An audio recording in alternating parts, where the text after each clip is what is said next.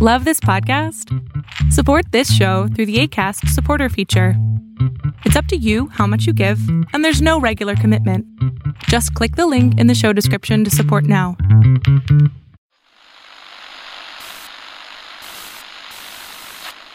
Nine, 12, 10, 28, 2, 23. This is Deep State Radio, coming to you direct from our super secret studio in the third sub-basement of the Ministry of Snark in Washington, D.C., and from other undisclosed locations across America and around the world. Hello, and welcome to another episode of the podcast. I'm your host, David Rothkopf. I'm here in New York City, and we are joined today in New York City by Max Boot of the Council on Foreign Relations. How are you doing, Max? I'm good, thank you. And in Washington, D.C., by Kori Schake of the American Enterprise Institute. Hey, Kori. Hello, David. And I think also, I'm guessing, but I could be wrong, in the nation's capital area by Olivia Troye, former staffer for the vice president and former Homeland Security staffer, et cetera, et cetera. How are you, Olivia? I'm well. How are you? As I was saying before we went on the air, as typically is the case on these shows, everybody in this podcast is or was a Republican, except me. Although I did work with Henry Kissinger, so maybe I'm bipartisan enough. I thought it would be interesting to talk about a few things that are currently in the news that seem to have popped into the news as a consequence of a new book. I'm going to start this by, I'll just say a name, and then you guys can respond to the name. So first, and I'm going to start with you, Kori, General Milley. Current chairman of the Joint Chiefs of Staff. Good. This is not Jeopardy. So, how do you feel about these reports that suggest that he communicated in some way with the Chinese in the waning days of the Trump administration? I think the report is misleading in a whole bunch of ways, that they took the most sensational possible explanation for his behavior. And as you will remember, David, back in my youth, I was a staffer in the Joint Staff. So I remember the processes by which these things work. And the notion that he was furtively making calls to warn our enemies is going to sell a bunch of books and may get his head chopped off. But there was 15 different people listening in on the call to the Chinese. It was regularly scheduled. We're trying very hard to get a military-to-military set of conversations that can be crisis stabilizing. And that's a very good thing.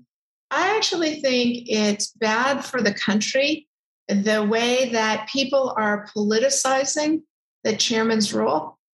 It's not good for the country to drag our military so much into that febrile partisanship that we are experiencing right now. And we're not going to like the longer term consequences of it.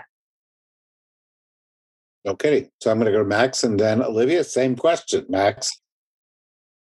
Well, as usual, what Kori said, yeah. I'll add a few words of my own. Can I talk about the nuclear stuff too, or are we just talking about? Yeah, your article on it, your column on it in the Post was terrific, Max. Thank you.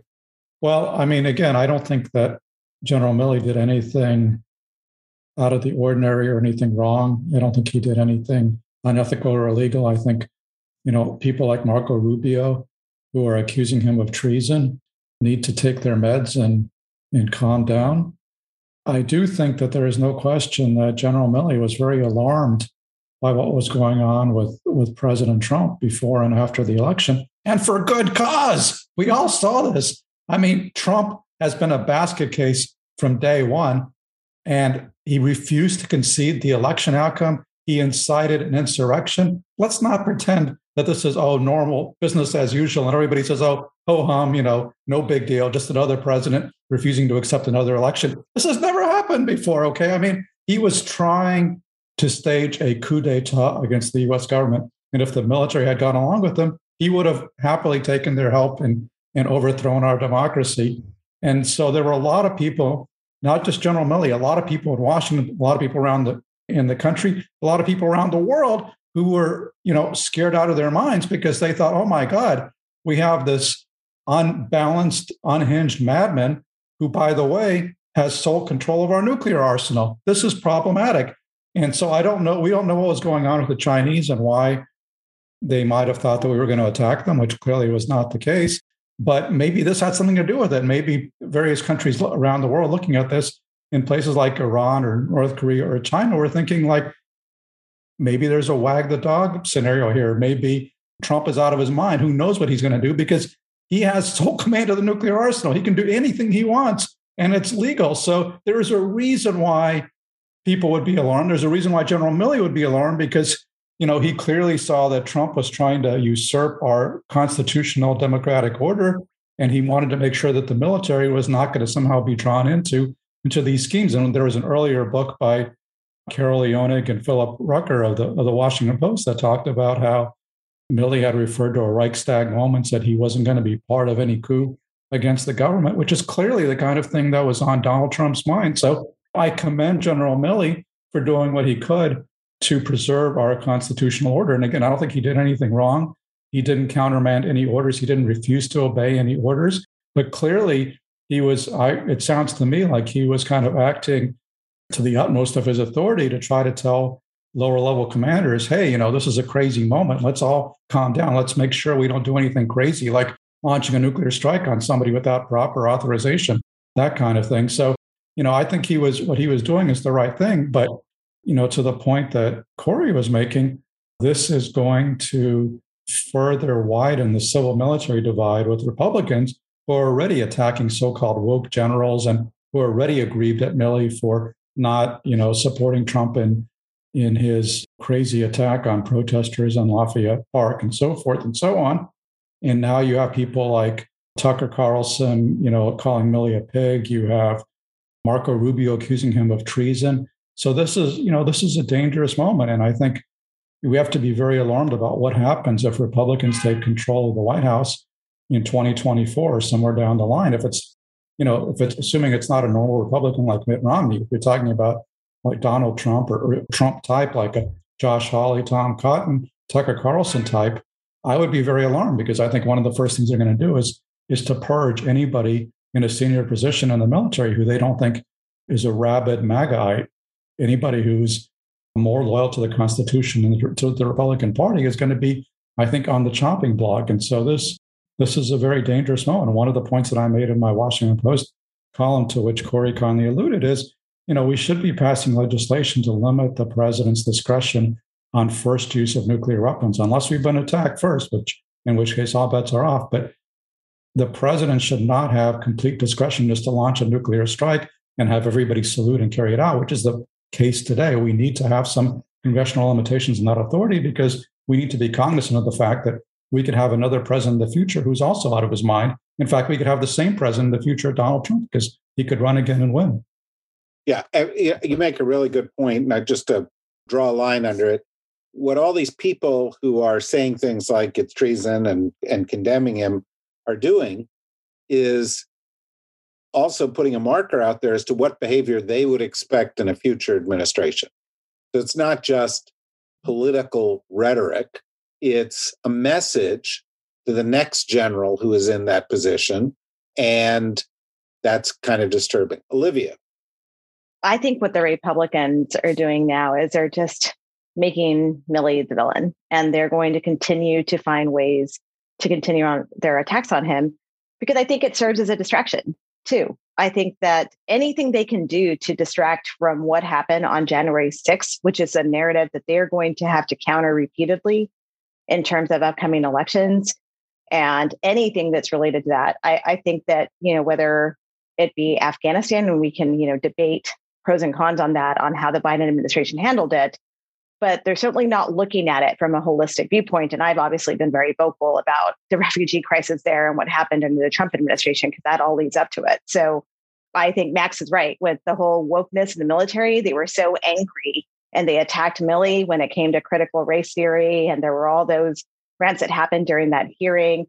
I think they have it out for him. And so I think, I also think that context matters. And I haven't read the book. Obviously, it's not out yet. I don't have an advanced copy of it. I've read the excerpts of it. Some of it seems a little bit over sensationalized and a little bit out of context to me, but I don't know. I haven't read the entire thing. What I will say is I would proceed with caution in the attacks on Milley, because I don't think that he acted in any way that was insubordinate, so to speak, or out of the norm of coordination from what we're seeing. And look, Esper apparently was equally as concerned back in October before he gets pushed out about what they were seeing. And whatever the intelligence was so alarming that they felt they needed to reach out through diplomatic channels and say, hey, we realize that our president is saying some insane, crazy rhetoric, and please don't misconstrue that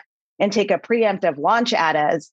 We're not actually actively planning something, so please don't take something that he's saying publicly. And, Donald Trump was known for this. He would incite things. He would say insightful things internationally about, our global partners, community. And the closer we got to the election, I will say this, the angrier Trump got, especially when it came to things like COVID, right? And this is a man that referred to COVID as the Kung flu at times and the China virus.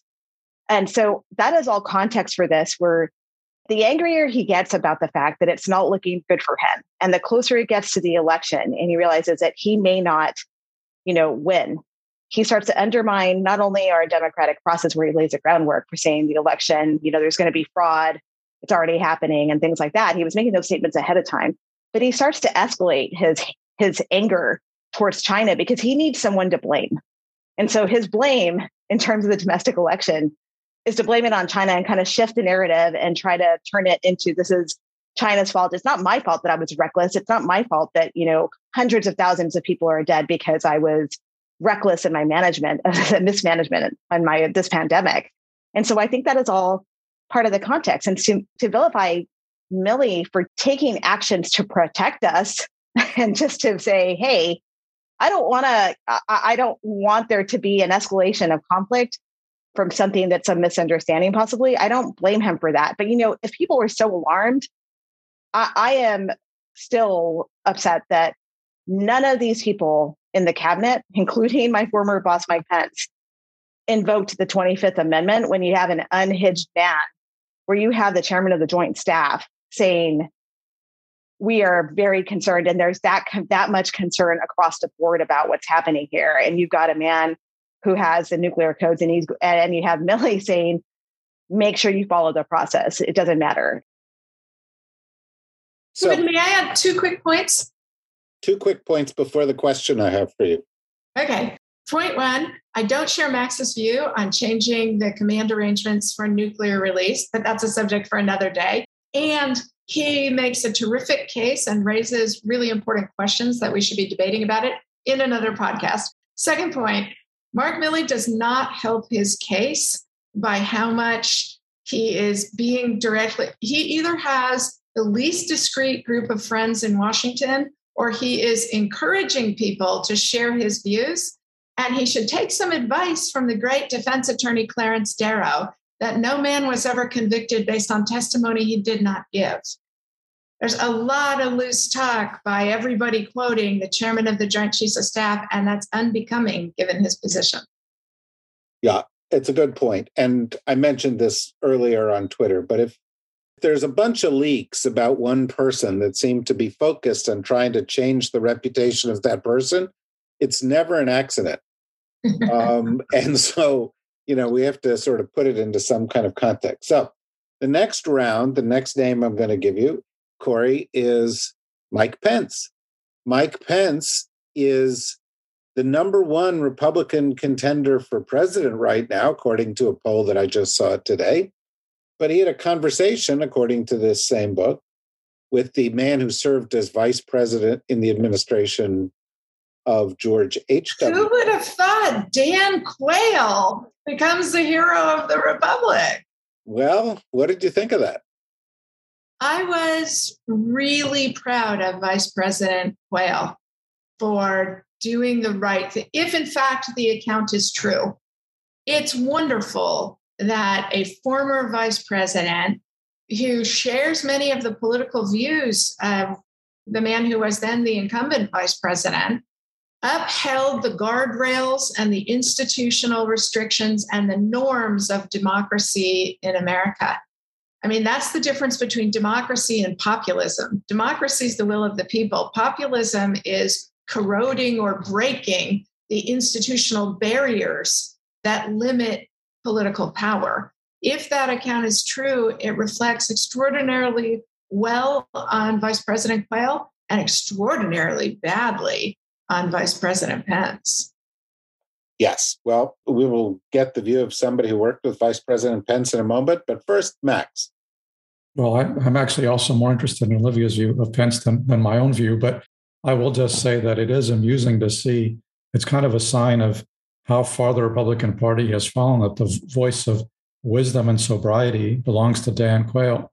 And this is not out of character in some ways, because, I mean, this has been kind of the half-century trajectory of the Republican Party, which is that people who in one generation are seen as kind of lightweights or irresponsible bomb throwers, actually a generation later seem pretty moderate, sane, and sober by comparison. I mean, in the 1960s, of course, Barry Goldwater was seen as this far-right lunatic. And of course, by the 1990s, he had wound up kind of on the left edge of the Republican Party. In the 70s, Bob Dole was seen as this kind of right-wing hardliner. Again, by the 1990s, he was so moderate that he was no longer trusted by members of the Republican Party. And, you know, of course, now George W. Bush, who was, again, during his presidency, seen as Beelzebub by a lot of Democrats and for sure did a lot of things wrong, is now, I think, looked upon pretty nostalgically by people to the left of Donald Trump, because he seems, and you saw his recent remarks, you know, implicitly comparing the January 6th terrorists with the 9/11 terrorists. So George W. Bush seems pretty sane and responsible compared to where the Republican Party is today. And so it's a terrifying trajectory, because what you're seeing now, as others have pointed out, is even Donald Trump is not at the cutting edge of Republican craziness anymore, because even Donald Trump is willing to say kind of half-heartedly, yeah, you know, take your vaccine, although he won't really advocate it, but he admits that he took the vaccine and that the vaccine is a good thing. And now, on the other hand, you have, you know, the Marjorie Taylor Greens and others who are saying that, you know, vaccine mandates are like the Holocaust. So that's the ability of the Republican Party to veer into lunatic territory continues apace. And I think we're engaging in wishful thinking if we think that Donald Trump is the final destination of their nuttiness. I'm afraid he's only a way station to some truly frightening destination. Yeah, just this week alone, we have Lauren Boebert announcing that it was God who told her to run for the presidency. And apparently one of the guys running against Liz Cheney put up on his Facebook page that Anthony Fauci should be tried and executed. So we're headed into some interesting territory there. Olivia, you worked for this favorite son of Indiana. You know, Indiana used to produce these kind of principled Republicans. You know, Dan Coates was one in that administration. William Henry Harrison, David. He was not on my list, but yes, William Henry Harris. I was thinking of Lee Hamilton, and Dan Quayle was on the list. And people for a while there thought your former boss was one of them. But the more we learn, the less we think so. What do you think of this report? I don't know. I struggle with this story because I don't really know like the complete context on it. And but I will say this. It sounds like Pence, because Pence has a habit of, he will call around when he's faced with a very stressful, hard decision.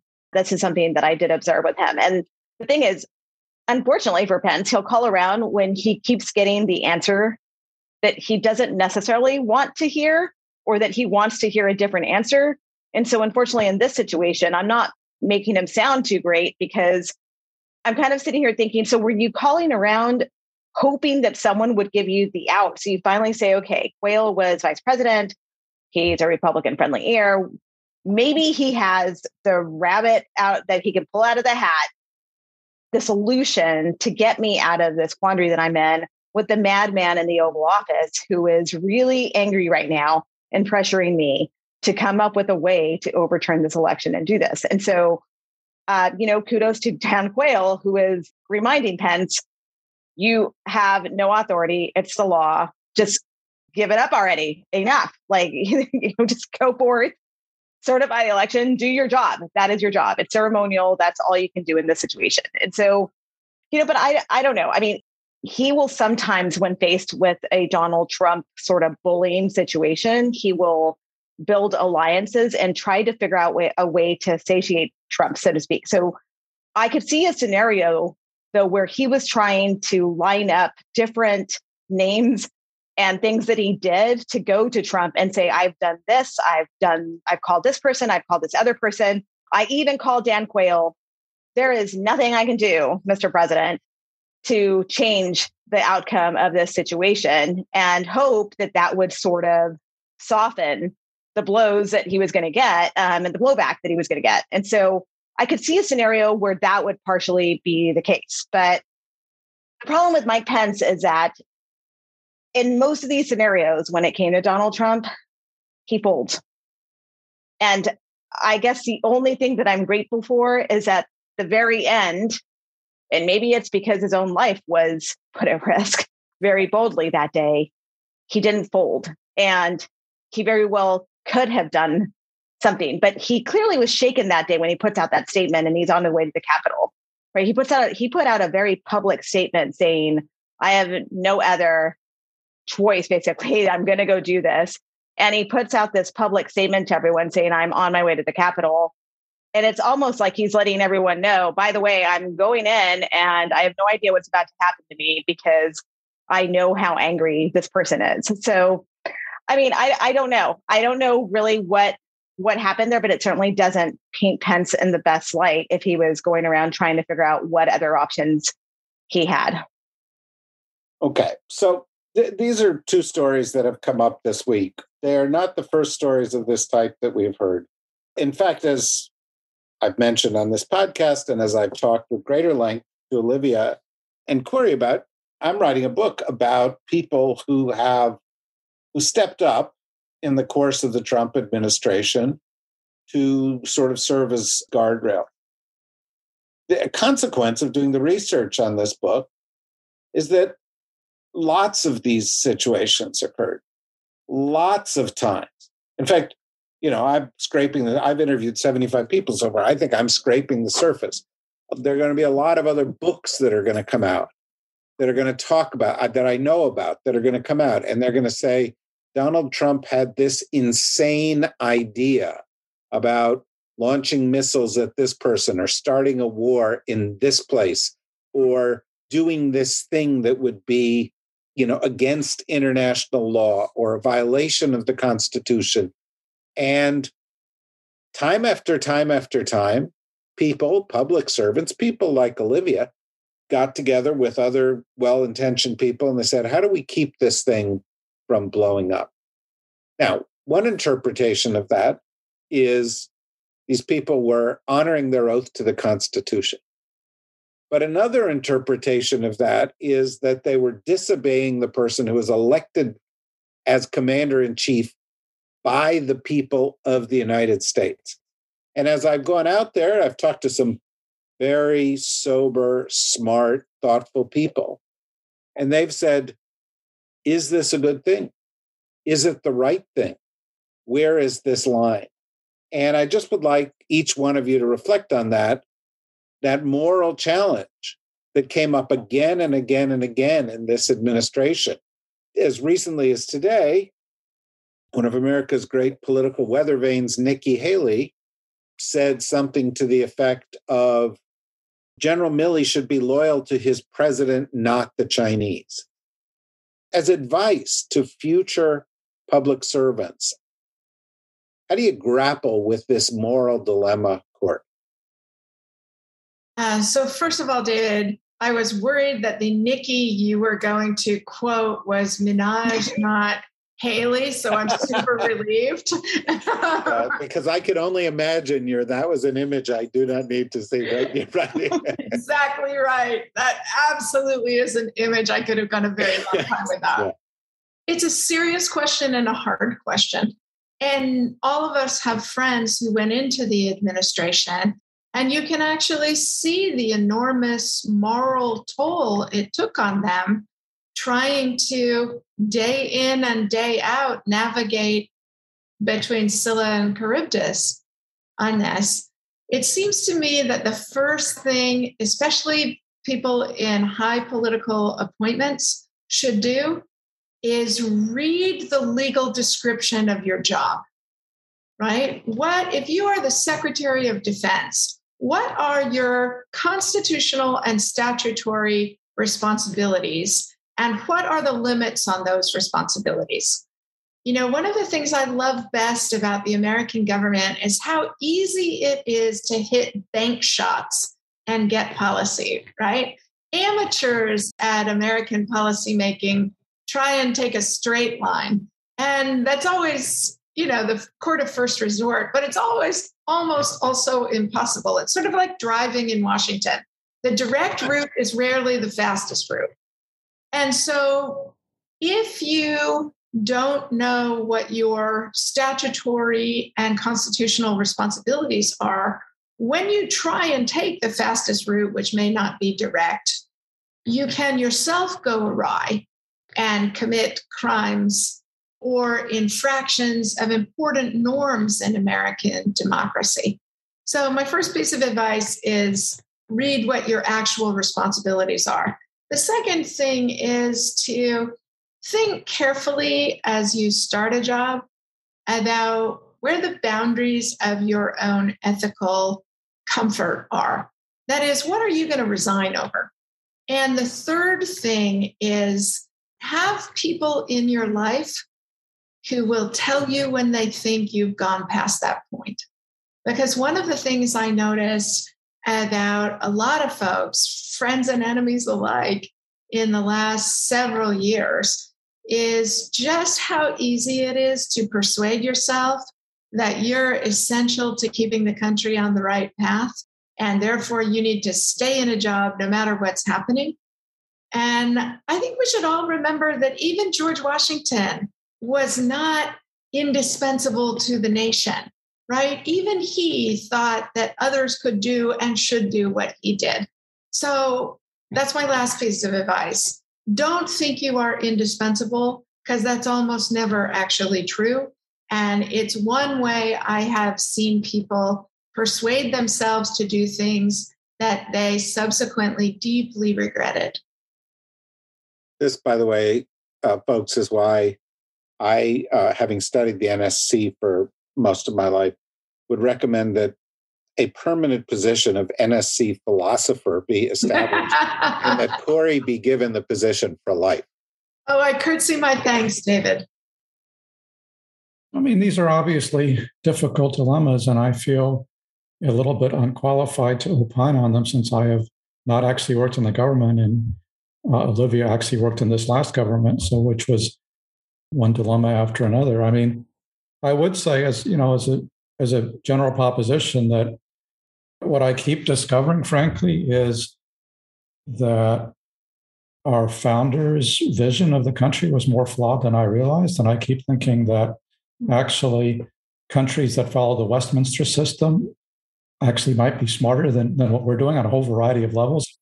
I'm not even going to go into the composition of the Senate and the Supreme Court and all that stuff. That's a subject for another day where we're deeply screwed up. But I just think that we have too many political appointees in the executive branch, way more than you have, for example, in the British government or other democratic governments. So there is way too much potential for mischief. I mean, we should have permanent undersecretaries. We should have that a high-level permanent bureaucracy like they have in the UK, for example. And it's easy to make fun of those folks like on Yes Minister, but they actually serve as an institutional check and balance on a lunatic president of the kind that we just had. And I think it's much harder when you're talking about political appointees because they feel much more loyalty to the president, even though the oaths that they swear are to the Constitution and not to the office holder. And I think, people like Olivia and others, I think, did the right thing by understanding that they were not there to carry out the wishes of a madman, but there to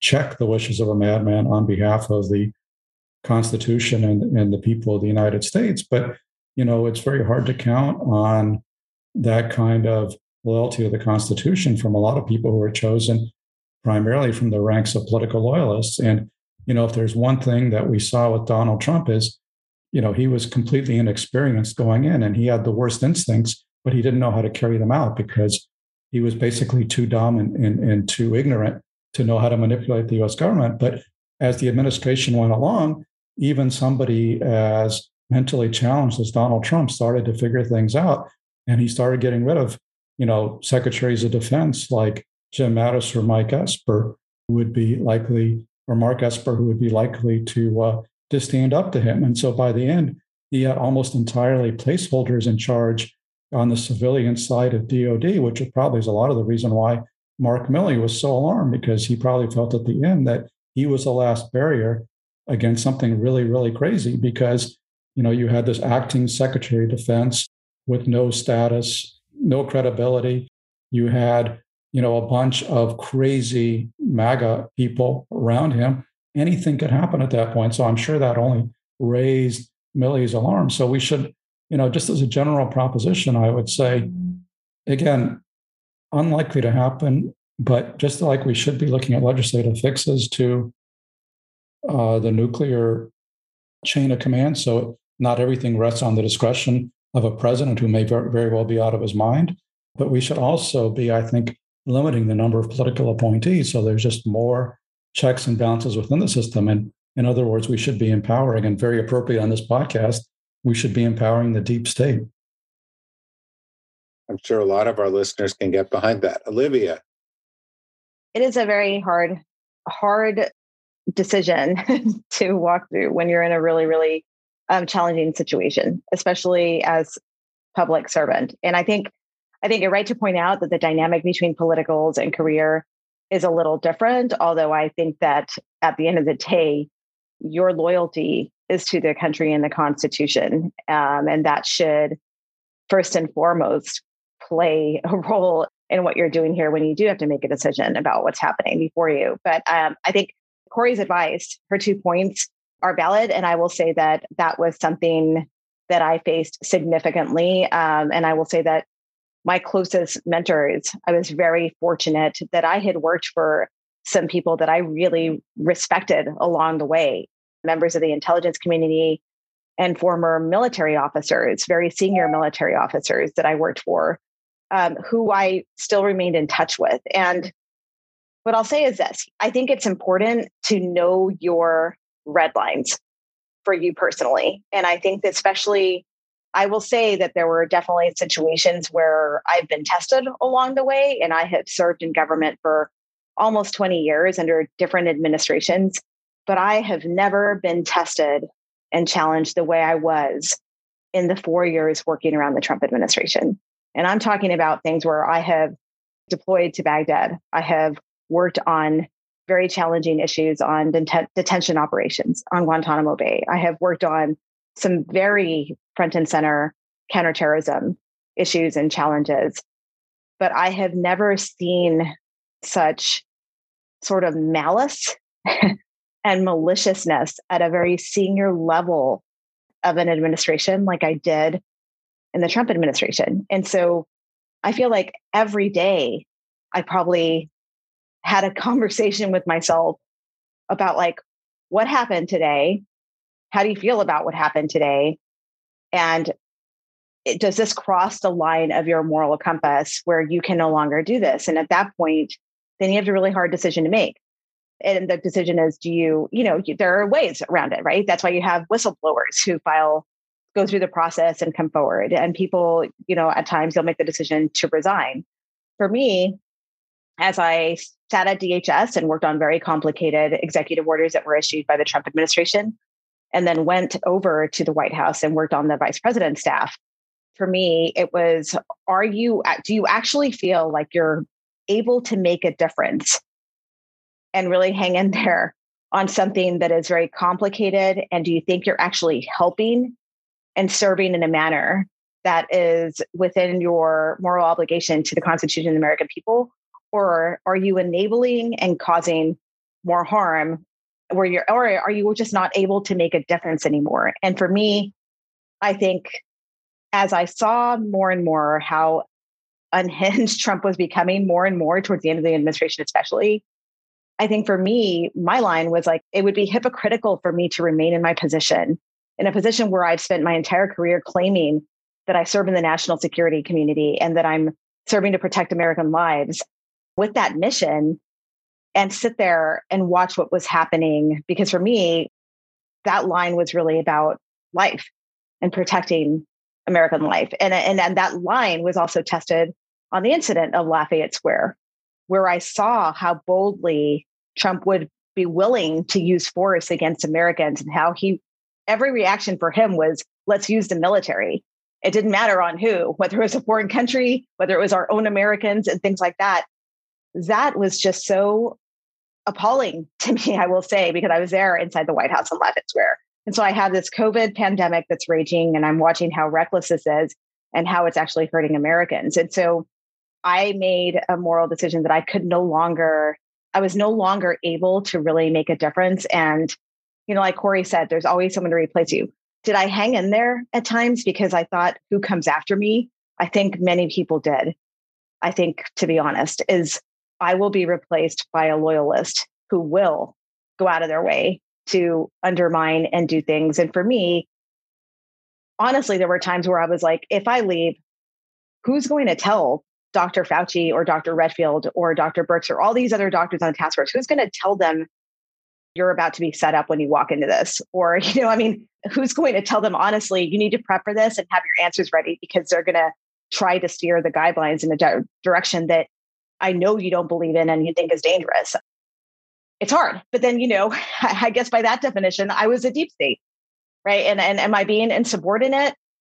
I don't know. I think, people will judge me and history will judge whether you thought you were doing the right thing at the time or weren't.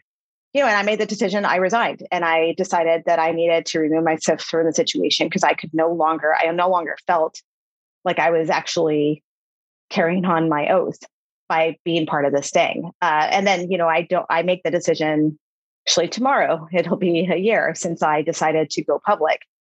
And that is a whole separate decision, to be honest, is, you can resign and decide to stay quiet. But for me, I felt that in this moment in time, I felt like I needed to be public about this because I strongly felt that people needed to hear it from someone who was there firsthand and then make their decision on whether they wanted this man to continue to be president for 4 more years, because I thought it was completely dangerous of what would come. And that legacy is still playing out. I don't know. I don't know if I gave good advice there on what to do in that scenario, but I think that you set your moral boundaries before you go into the situation. You're going to be tested every day. And I will say a last thing, the palace intrigue is real. And I think that one thing that I think made the decision for me clear was when I started to change as a person, when you start to realize that you're changing as an individual and your character is changing. I noticed that maybe towards the last year when I was serving, where I was becoming a different person. And I didn't like the person that I was starting to become. And I had to really take a step back and realize that the environment was changing me and not for the good. And so I think that's also something that I think when you start to realize that you are being sort of engulfed and taken into this, I think you have to take a step back and not let the dynamics of power get to you and remind yourself of why you serve. Excellent advice, excellent insights, exemplary choices made most recently here by Olivia. Without giving away too much of the punchline of a book that I'm writing that won't come out for a year, one of the things that somebody said to me fairly recently was, you can write all the laws that you want, but at the end of the day, it's going to come down to the character of the people. And, Max, you talked about the founders. And I think one of the assumptions that the founders made that was faulty was that people would value character and focus on principle in much the same way that they did. Not all of them, by the way, they were hardly perfect, but that this would be a more central issue and that people would be less cynical. And I've seen this for decades, but I see this particularly in light of this administration, where we faced the most extraordinary circumstance we've ever faced, which is that the person that was most empowered by the American people was unfit in every way, by virtue of lack of experience, by virtue of lack of intellect, by virtue of the wrong kind of temperament and motives. And it came upon the people around him and their character to determine what the outcome was. We're fortunate that people like Olivia were there. We're fortunate that people like Max and Corey are providing advice. You are all principled people, and I think that's why this was a discussion that I wanted to have. So thank you very much to each of you. Hopefully we'll continue the discussion somewhat in the future. For those of you interested in more of what we've got coming, go to the dsrnetwork.com, click on membership if you'd like to support this kind of thing. And for now, thank you, Max. Thank you, Corey. Thank you, Olivia. Come back soon. And everybody else, stay healthy out there. It's not an easy thing to do. Bye-bye.